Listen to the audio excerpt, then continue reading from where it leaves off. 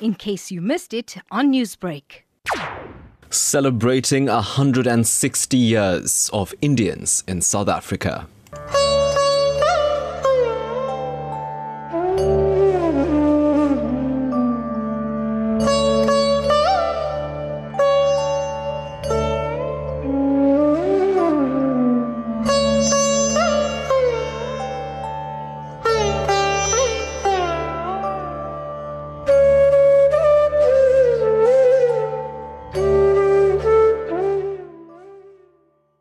First of November, so it's time to build up to the 16th of November, which marks 160 years since the arrival of Indians to South Africa. A very warm welcome to the program. It's our official kickstart here on Newsbreak Talk of our 1860 focus for the coming 2 weeks, and we look forward to spending some nostalgic time talking about this great contribution of Indians to South Africa, and it's definitely a topic that gets you very excited, gets you very happy. So we look forward to sharing in that conversation with you, that narrative with you. And I think, as always, I look forward to hearing your stories and your recollections of it.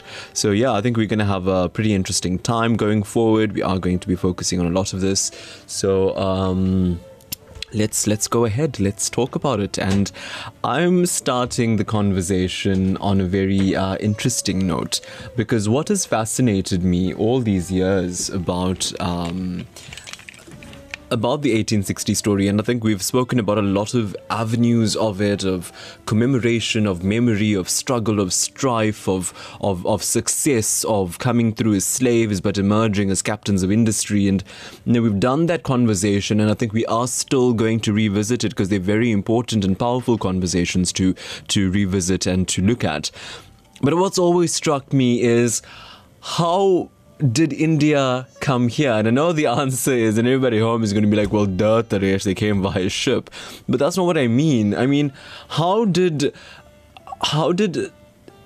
we get Jeera over here? How did we get Karela over here?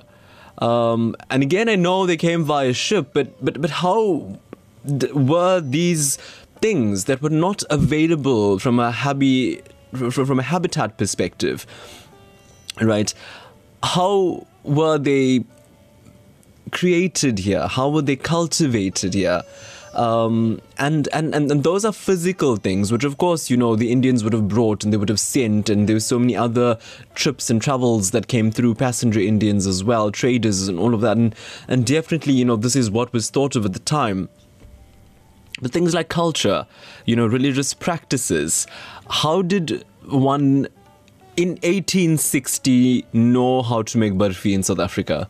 So it's those kinds of things that I've always wondered about, and specifically if you've been to India, and you'll know that a lot of the practice, a lot of the tradition is so different from what we do here in South Africa, and the food is exceptionally different. So if that is the source of Indian culture, lifestyle, food, cuisine, and it's different compared to what we call Indian heritage, culture, lifestyle, cuisine in Durban or in South Africa, what journey did that go through, that transformative journey? And 1860, how did they work with what they had? So yeah, it's a bit of an interesting one. But definitely something that I think we should be focusing our time on, that we should be looking at. I'm going to be joined in a short while by Dr. Raj Govender. He needs no introduction, a cultural historian who's done so much of work and research in this topic. So he's going to be talking to me about it. But I've also done some pretty interesting interviews that I want to take you through. And I think we'll be able to, understand the point I'm trying to make a little bit better. Example, in 1860... how did one create a dargah? How did one create a mandir, a sthapan for prayer? So that's always fascinated me, and I still actually don't know how to put it into a sentence. I apologize here if I'm talking to you in circles, because I'm trying to rationalize that. Obviously, it's not something I've spent copious amounts of times researching empirically myself. So I'd also like to know from you, and you can go ahead and text me your thoughts on how these things were transported to South Africa, how these cultures were imbibed in South Africa, specifically in the early 1860s. How did this function? So the Isipingo Mariamman Temple was established in 1870 by Narayan Sami Murli, an Indian indentured labourer who carried a Mariamman Murti with him in his journey from India to South Africa. Now, when the sugar barons noticed the large numbers of devotees that would gather on the banks of the river, they allocated land to Murli to build the temple. Since then, the annual trek of the popular Easter prayer attracts thousands of devotees from around the world. In this week's 1860 feature, Rachel Vadi spoke to Narayan Sami's great-grandson Sugen Murli. The Isipingo Mariamman Temple was established in the 1870s. The Murti, Mariamman Murti, was brought onto the shores of Natal from South India by Narayan Sami Murli. The Mother Mariamman was situated adjacent to the riverbanks of the Amlas River Canal. You see, at that time, there wasn't an area where the indentured laborers could utilize in terms of prayer. So what they had to do at that time, each evening, was that thousands of devotees would then go to the riverbanks and bathe in these rivers after working in the sugarcane fields. And they would then pay homage to the Mother Mariamman. The Murti was actually in an area where the reeds were closing in so that nobody could see what they were doing with regards to their prayer.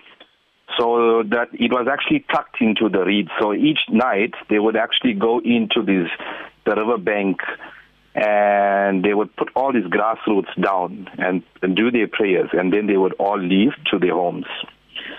It was then decided by Diking to allocate a piece of land to Narayan Sami Murli to build a temple so that the crowds would be a little bit more organized. Because what was happening at that time, a lot of the white owners of these sugar estates were seeing these thousands of people going and queuing up around that area. And because of the number of people that were queuing up to do the prayer, Diking then came in. And at that time, he was a mutual friend to the indentured laborers.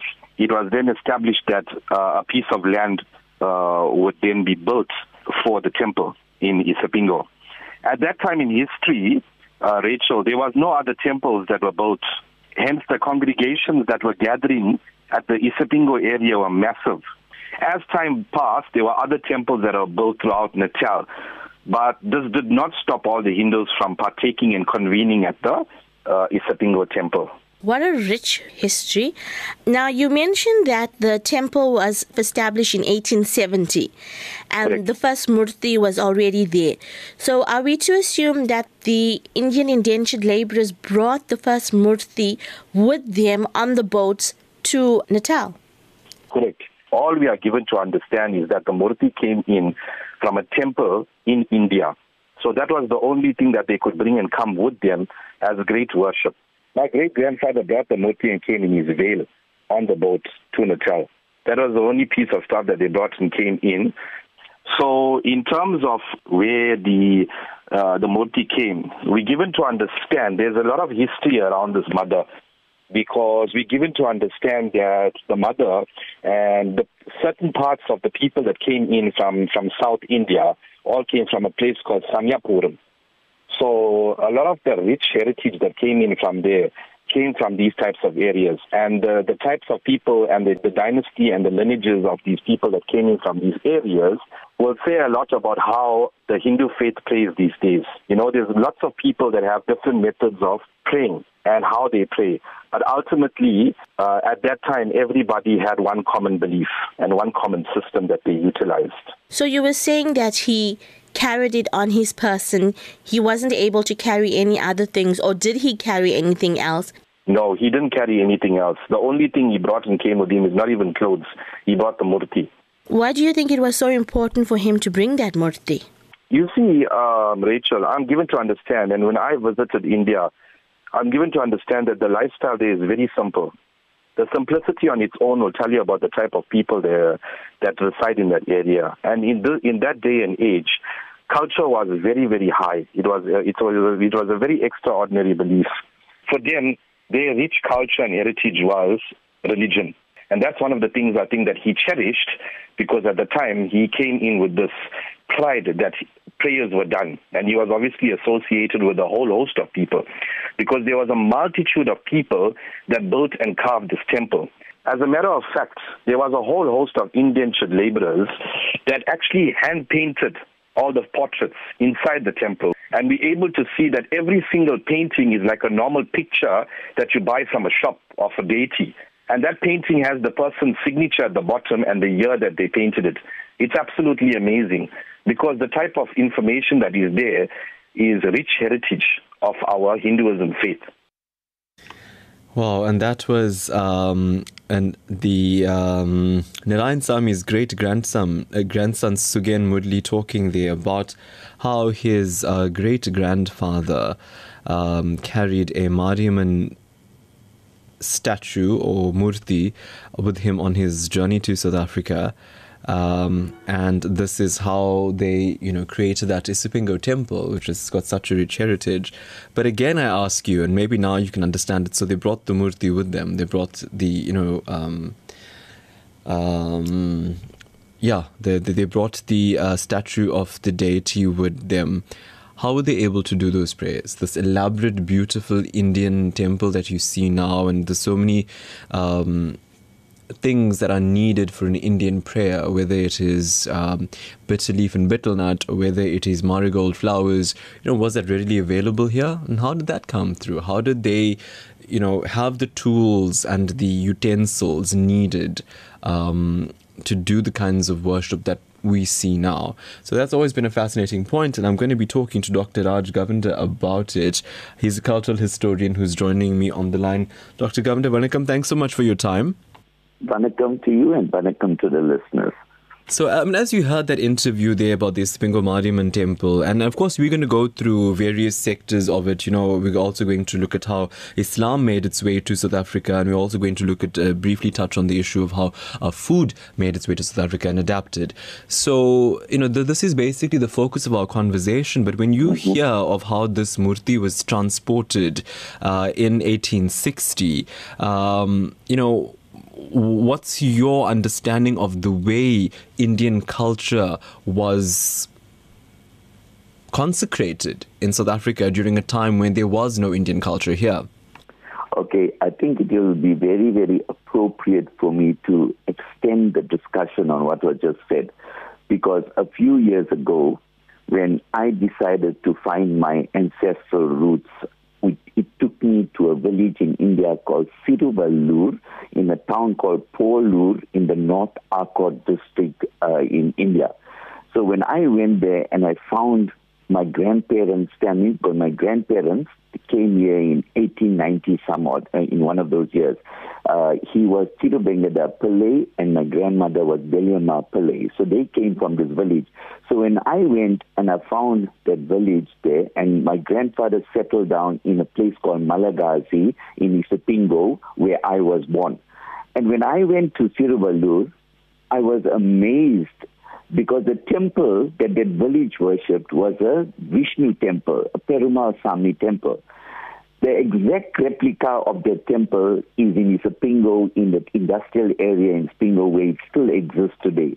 Wow. So it is clear that my grandparents or my grandfather was very involved in the temple in Siruvallur. So when he came here, it was natural for him to bring that entire memory that was lodged in his mind to establish a similar temple here in Isipingo. So that is very, very, very important for us to understand that the people, when they left India, our ancestral, our forefathers, when they left India, they brought with them their memories, their oral traditions, which was very, very pivotal for them to survive in the new country of their adoption. Because the one very important thing that we must understand is that when these indentured laborers left the shores of India, they did not come masses from one particular village. They came in small numbers, so maybe one or two people from Siruvallur, another two persons from another village, and so on. So they brought to them that knowledge. But when they traveled on the ship, on those very, very traumatic journey, 30-day journey, they shared with them experiences and so on. So when they settled down in different parts of KwaZulu-Natal, they established their temples, they established their cultural norms, they brought to them cuisine, and they did not bring en bloc their culture. They intermingled here, and there was a sort of sharing of ideas and so on. And what emerged from both my master's and PhD research is that they evolved a new cultural identity. Wonderful. And Dr. Kamda, I'm going to stop you right there because it is just so magnificent to hear the things that you're saying, and I want to expand on it. But I want to ask you, and you said to me specifically with, your great-grandfather there and that vision of that Narayan temple that he then, built in Malagasy. Memory is one thing, tradition is one thing, having it innate within you is one thing. But the tools to actually create it, the utensils to actually do a prayer like that, or set up an altar like that, that wasn't available. So how did they do that? No, there was lots of people that came from India, like Kistapa Reddy and various other people that were temple architects that came on these ships. They came and they were responsible. And if you go to the 1860 Heritage Center, you'll find lots of information that are documented there of all the temples that were built in different parts of KwaZulu-Natal, where they had skilled architects, temple sculptors that came here and they contributed towards the evolution of these temples based on their knowledge of Indian temple architecture.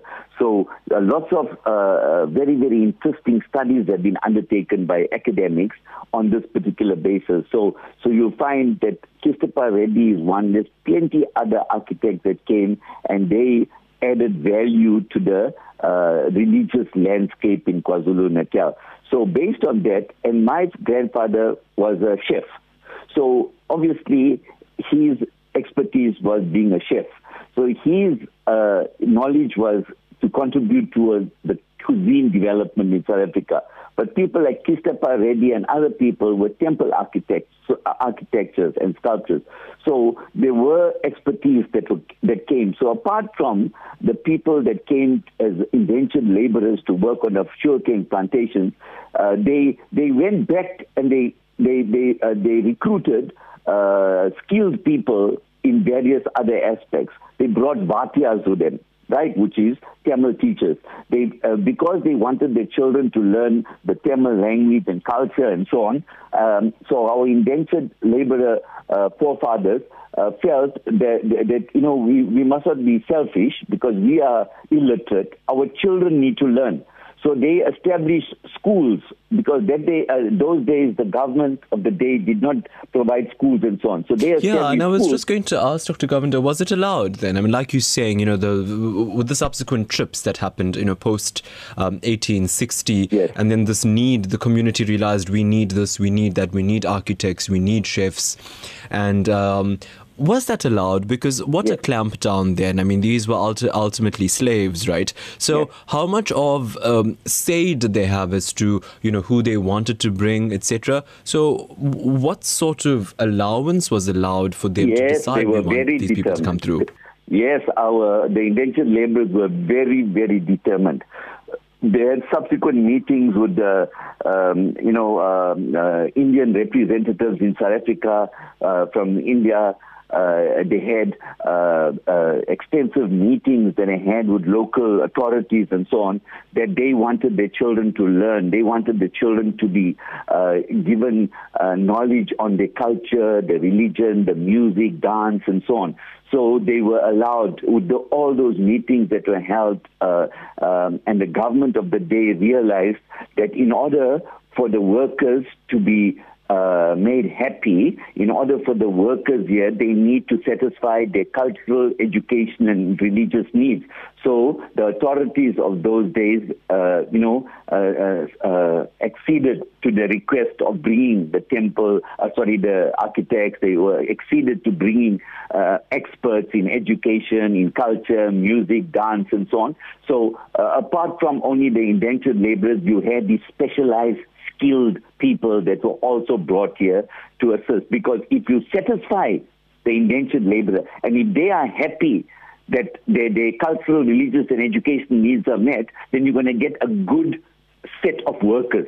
So I understand that concept, but my brain immediately went through to this: the more knowledge you give this community, the more power you give them, and these slaves should not be powerful. I wonder if the colonial oppressors thought that. But Dr. Govender, thank you so much for explaining that entire pertinent part as to the back and forth journey and the call and the need and the meeting for these skills to come through to South Africa. But let's come back to that, to back on the ship, and that I found particularly interesting. This intermerging of villages and cultural practices on the ship that kind of merged into cultural practices that exist today. Because if you look at it and I'll just give a general example. A lot of communities, a lot of households don't observe something like in the North Indian tradition, don't observe something like Karwa Chauth, for example, which is so prominent and big in India.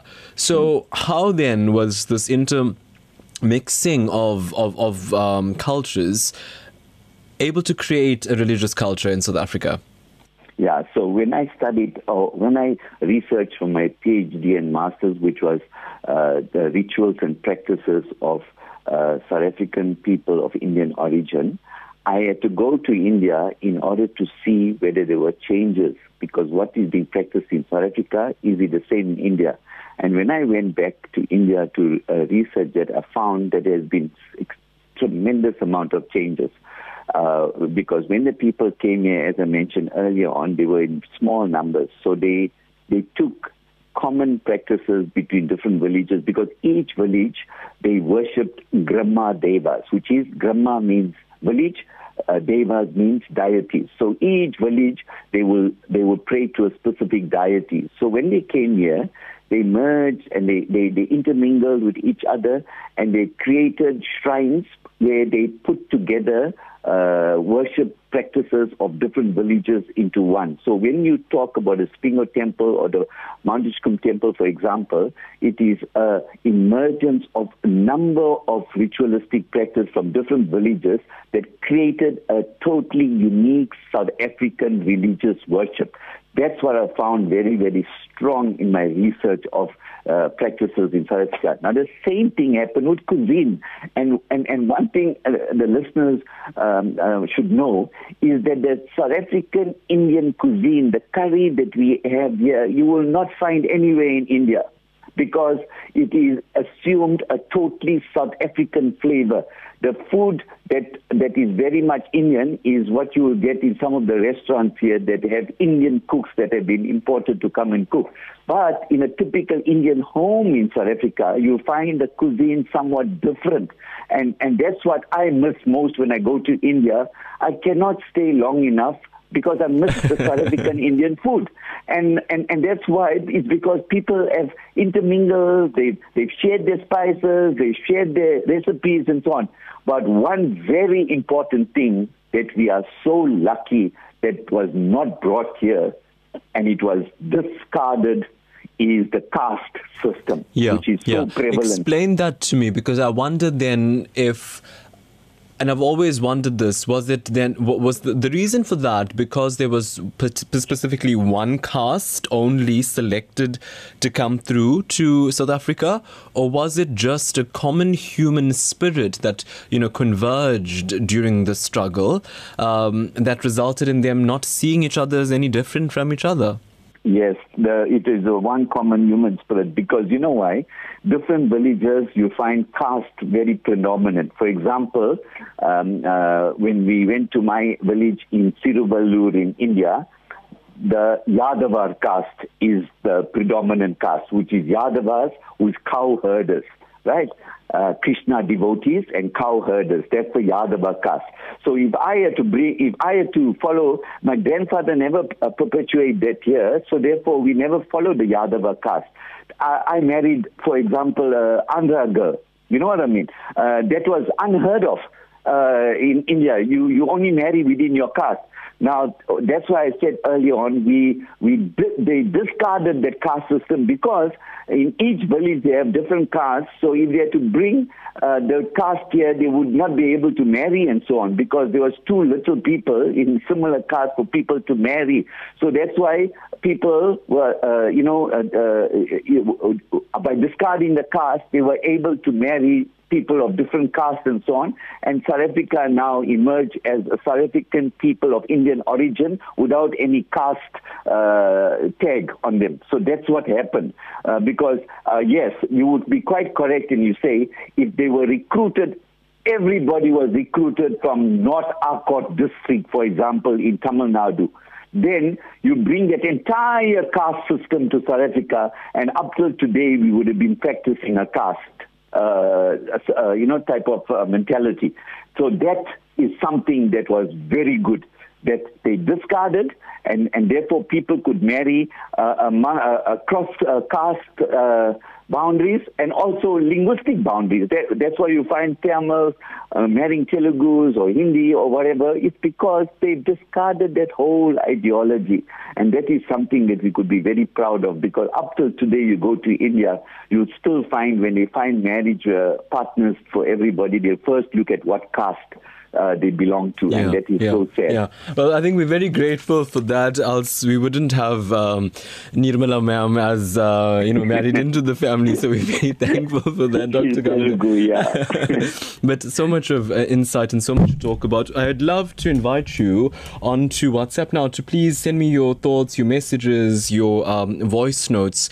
The focus we are putting forward here is the evolution of, I think, as Dr. Govinda has explained it to us, it takes a new form now that we're actually talking about it.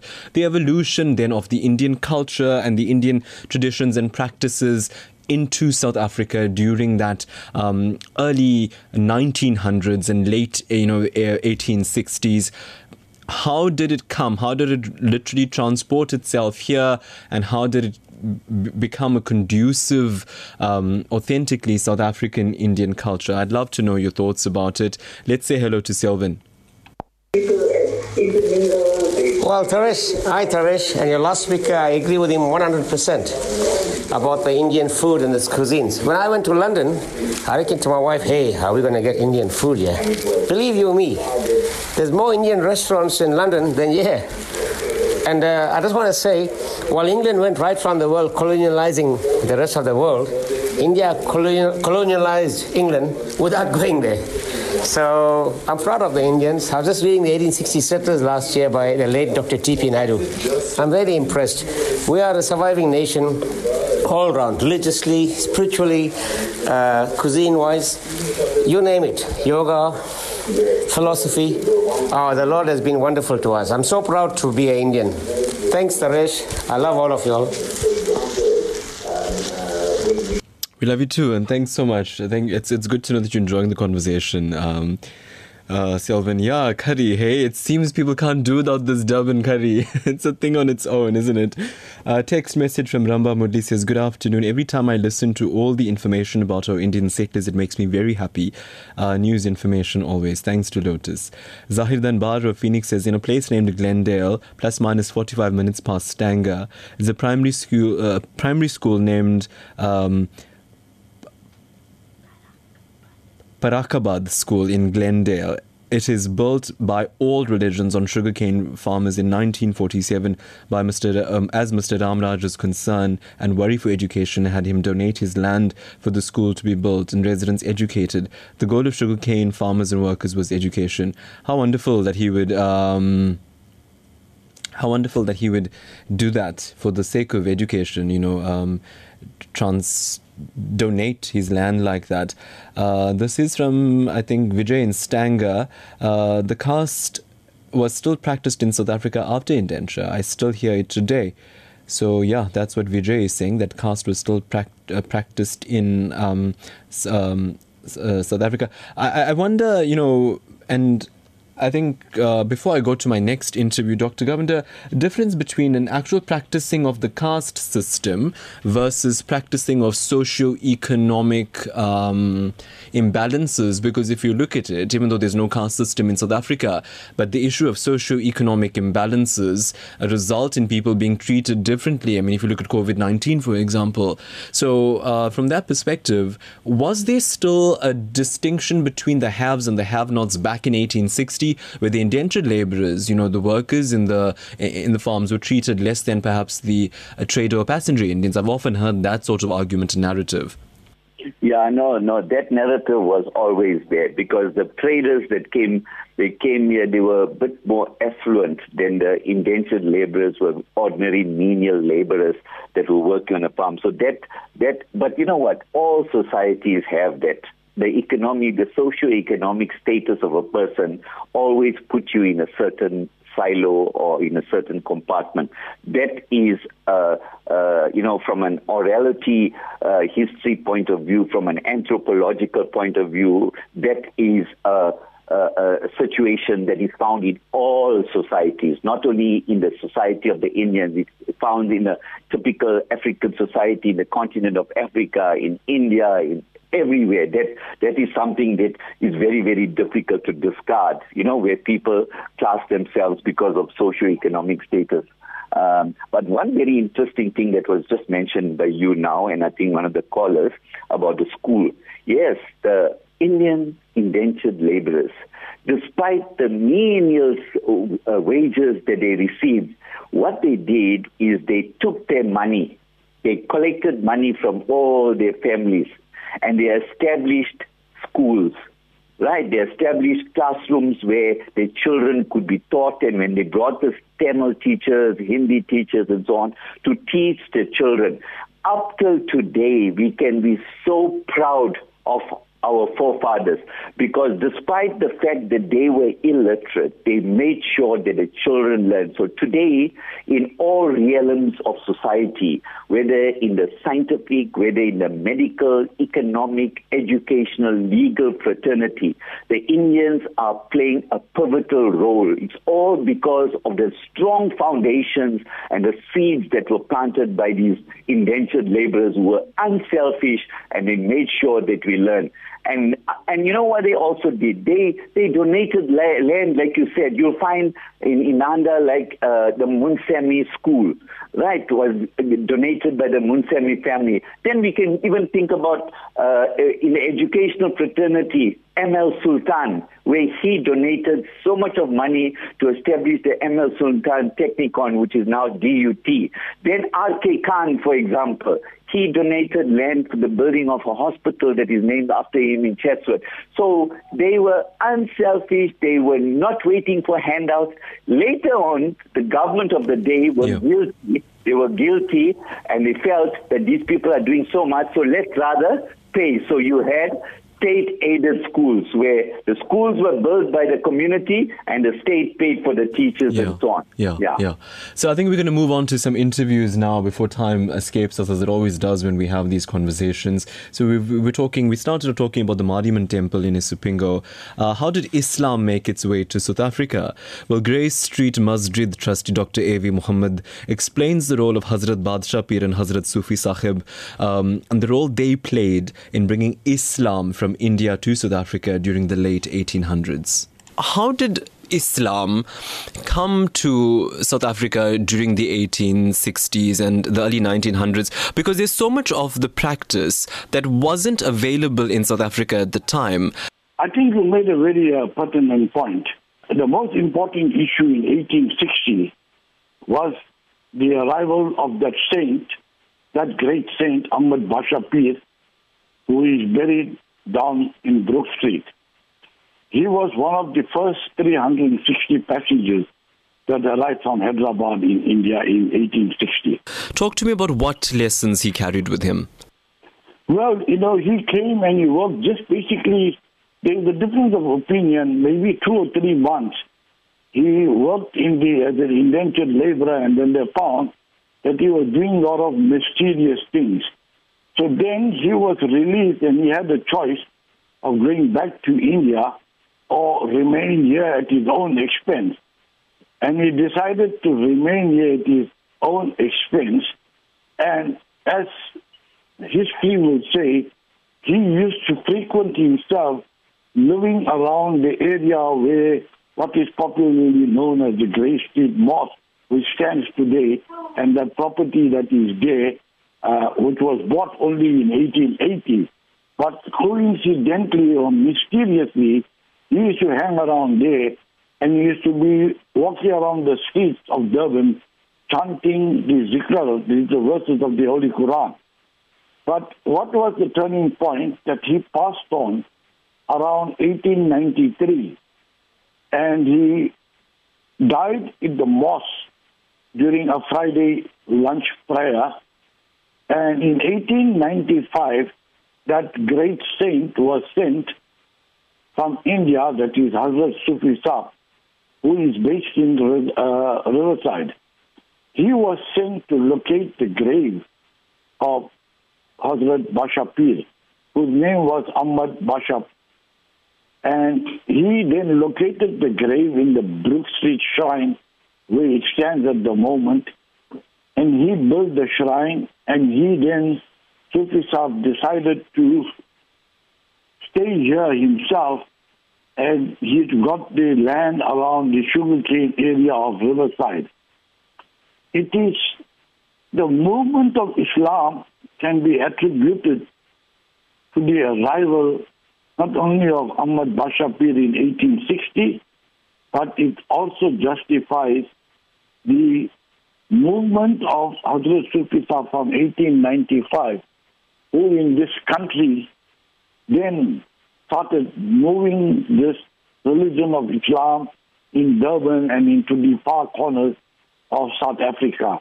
Was it hard, though, for, I think, around that time, to have access to what one would have in India during that time to, have the religion flourish? How hard was it with the limited resources to teach other South Africans and other people, even new generations of the time, the merits and the practices of Islam? Well, the practices of Islam are basically one of humanity.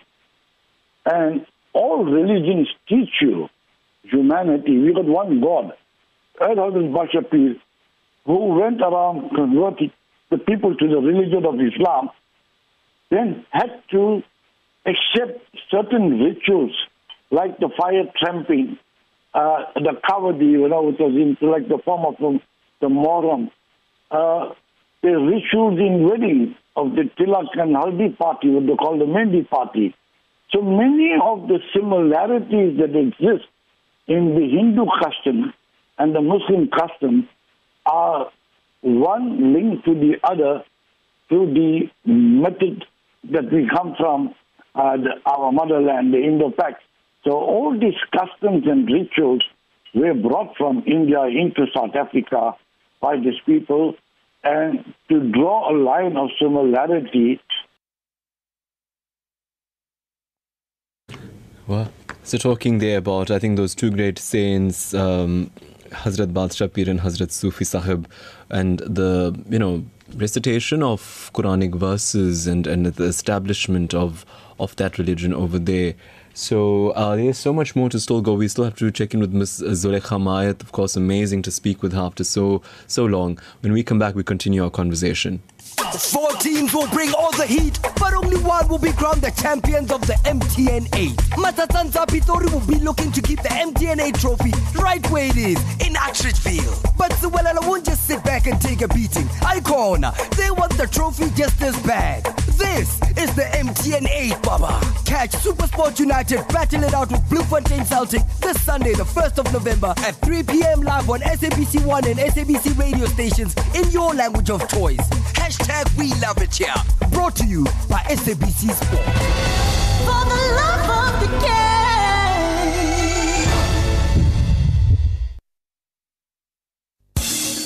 The Speaker of KwaZulu-Natal Legislature, Honorable Nontembeko Boyce, and members of the legislature invite the people of eThekwini Metro and surrounding areas to be part of the Taking Legislature to the People program, which will take place on the 3rd and 4th of November 2020, by joining the proceedings, which will be streamed live on the following social media platforms: YouTube, www.kznlegislature.gov.za 2020 eThekwini TLTP, Facebook, KZN Legislature, and Twitter, KZN Legislature. This two-day sitting follows the multi-party visit by members of the legislature to various wards in eThekwini Metro. The multi-party delegations met with the communities to listen to the service delivery issues which need government intervention. A report on the multi-party visit will be presented and debated during the sitting. The sitting starts at 9 on both days. KZN Legislature, an activist, people-centered legislature. Okay, we're going to go quickly to WhatsApp, and then we're going to continue with Dr. Raj Govender, and we're going to speak to Zulekha Mayat, who's going to be talking to us about food infusion. Sai Ram Tribina Ramdhari. Sai Ram. Today I'm not contributing, only listening to the beautiful talks of all the people. Proud to be a South African Indian. Pina Ramdhari. Thank you. Thanks so much. Let's go to Ramba. Hello, Ramba.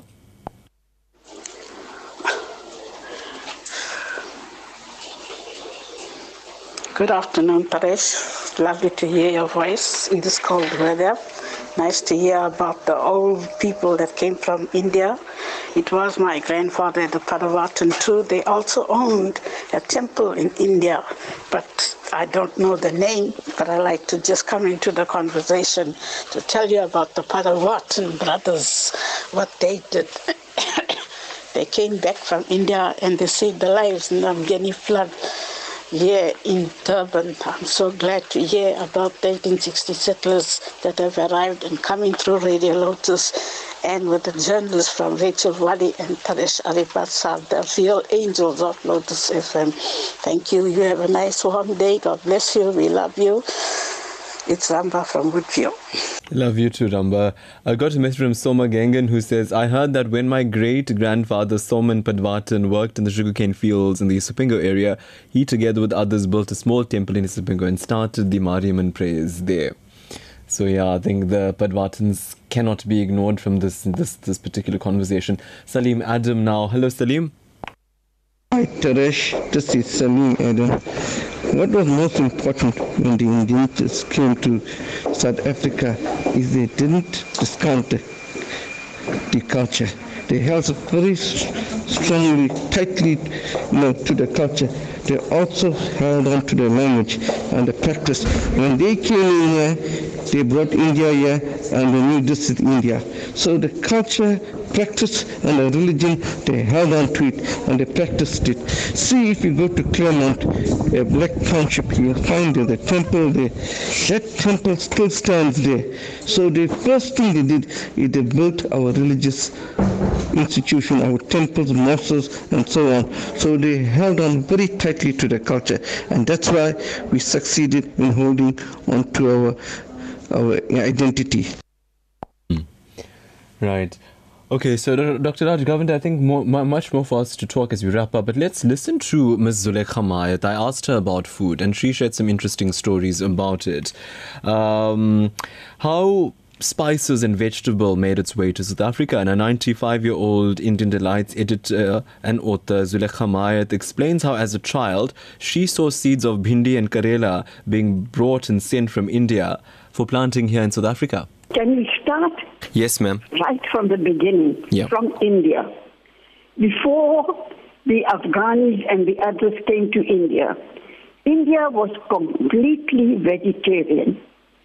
Right from the pre-Christian times, right from the old times, it was absolutely vegetarian.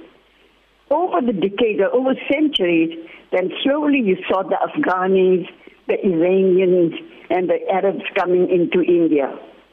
And when they came, immediately each other's culture influenced the other. Similarly, when they came to South Africa, in the trading class, in the indentured class, there were 18% Muslims. What they brought, I'm not sure. I don't know, but I'm sure they must have brought things that they wanted.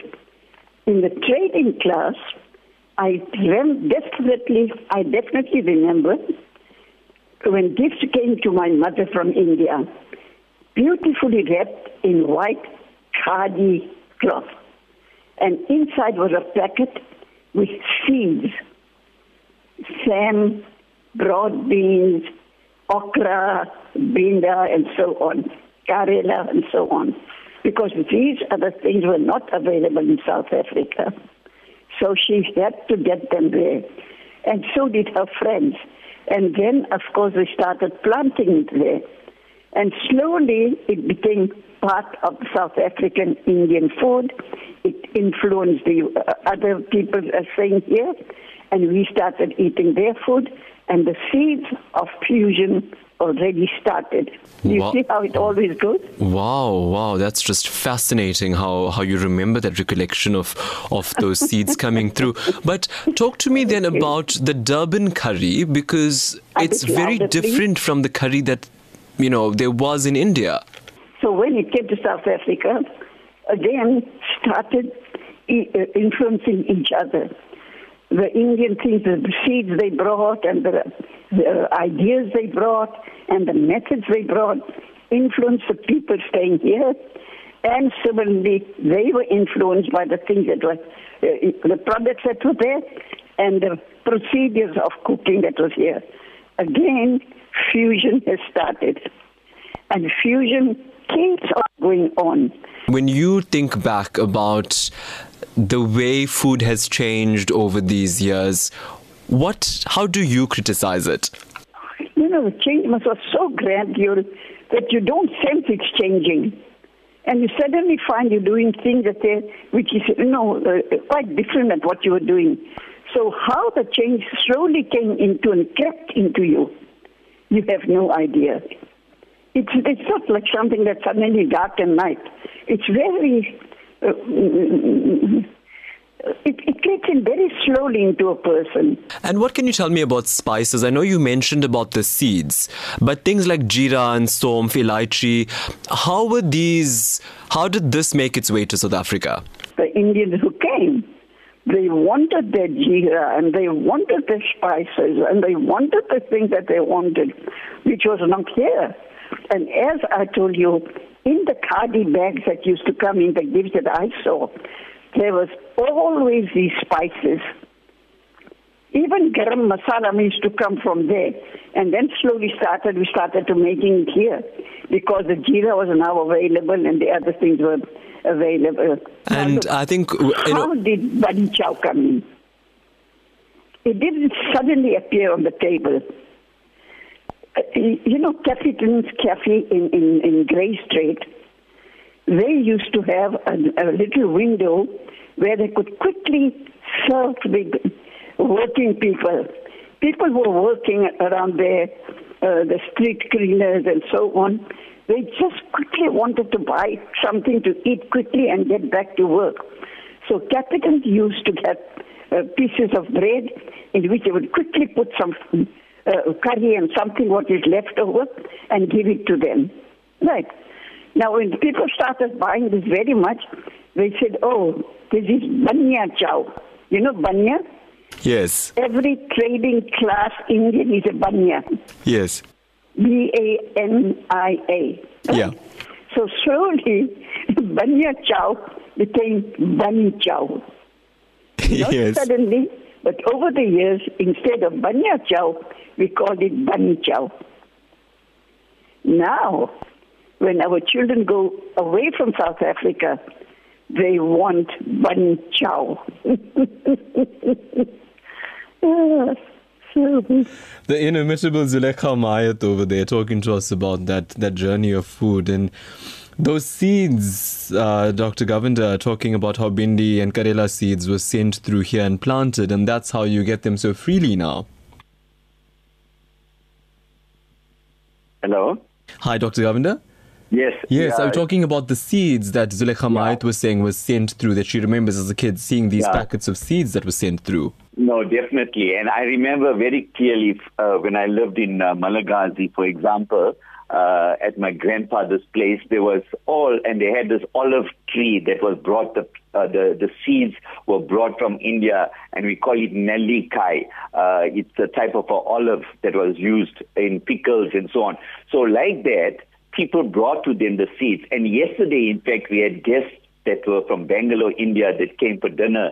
And I was so happily talking about all the greens that were brought, because there are certain groups of people that came as indentured laborers that were market gardeners, and they grew the pikanka, the pavaka, the kusunikai, the podlankai, all these different types of vegetables that were grown. And right up till today, because we went to Bangladesh market yesterday and we bought all those things yesterday, it's because of the market gardener concept. So there were some people that were not engaged in working in the sugarcane plantations.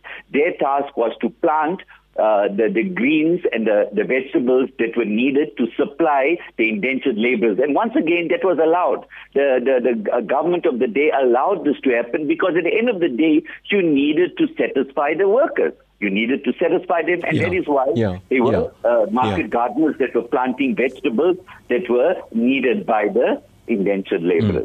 I think time to wrap up, Dr. Govender, before I finish off on those WhatsApp messages. And what's coming through very strongly from, I think, yourself and everybody, and even Ms. Zulekha Maayat that we're speaking with, was the change, the evolution of what India was, as it was in India on the subcontinent, and as it travelled over the seas to South Africa and established here. It's a different type of Indianism, is that correct? Yes. Right, and that was very, very clear, and is very, very peculiar right up to today, that the clear distinction of what was happening in India that was transferred to South Africa, but with very, very great changes that were made to create a unique South African identity. And I think as we celebrate 160 years anniversary of the indentured laborers, we need to understand, because the younger people do not understand the hard work and the resilience and the determination and the sacrifices that our indentured laborers made in order to provide. I mean, it is very, very important, like somebody else mentioned. After 5 years indenture, you could go back to India, and that's it. However, that our forefathers, you and I, are here today is because of the wisdom of our forefathers that wanted to remain in South Africa and make this our new home. And our home that had been created by our forefathers is based on that very, very important decision, which I always say as an anthropologist, that was the most very, very greatest decision that was made that changed the history of the South African people of Indian origin. The decision not to go back to India, but remain here and stay and find a home for the family and the children. That historical decision was what created the foundations for us today in South Africa. Wonderful, Dr. Raj Govender. Well, you know what? I'm going to have to invite you again onto the show, because I'm not done. I think there's so much more that we need to talk about. So let's keep that conversation going. Okay. Thank you so much. And thank you to the listeners as we celebrate 160 years. Dr. Raj Govender, the anthropologist. Okay, I've got so much to go through. Some voice notes I see here. Let me go through them quickly before we wrap up. We've got one. Hello there. Awesome topic. There's just one point I'd like to make. This is Rushila Devi Singh from Phoenix. When our laborers came down in the 1860s, every one of them was slaves. None of them came as saints. That's it. Yeah, I think that was explained there by Mr. Evi Muhammad. Even with Badshah Pir, he came down to work as in the sugarcane field, and then through his work, he was regarded as a saint. He did come through as a indentured labourer. Ian Governor on the line. Hello. Good afternoon, Taresh and the team. The arrival of Indians in South Africa and the suffering they endured and the progress they made in their adopted home is close to my heart. I have traced my relatives in India and I visit them every year. Thank you. Thanks so much, Mr. Govender. So much of people sending through messages. I'm going to go through some of them now. Got Denzel Rami of Riverside, Segri Padiachi, Narina, D. Govender, Rani Pillai, Ricky Naidu from Phoenix, Rohini, Mala, Freddy Tika from Newcastle, Andre from Phoenix, all sending through, their pride about their happiness and joy for this. Listen, we're not going to leave it there. We're still going to be talking about this much more. So you can definitely be rest assured that we will be factoring in your opinion and thoughts as the weeks go by. So this broadcast came away courtesy of the team, executive producer Salma Patel and Rachel Vadi. We'll talk to you soon. From me, Taresh, hey, have an awesome day. DUT is one of the top 5 universities in South Africa, number 10 in the world for research citations, and ranked in the top 500 universities on the planet. It's no wonder that DUT offers you a world-class, internationally recognized education. Applications for 2021 are now open, so apply via the Central Applications Office on cao.ac.za. Remember, applications close end November and closing dates may vary, so please apply today. Visit dut.ac.za. DUT, Envision 2030, improving lives and livelihoods. Your favorite shopping expo of Durban, India, InStyle Diwali Shopping Festival is back at Hollywood Bets Kingsmead Stadium from the 30th of October to the 15th of November, 11 a.m. to 9 p.m. daily. Entry is 10 rands a person. Punjabi, saris, kurti tops, footwear and so much more. Stand a chance to win a TX3 mini TV box worth 3,000 rands every Saturday and a limousine ride worth 3,000 rands every Sunday. Fireworks display on the 13th of November between 7 p.m. and 9 p.m. We have refreshing restaurants and this is the last expo of the festive season. See you there. Newsbreak, Lotus FM, powered by SABC News.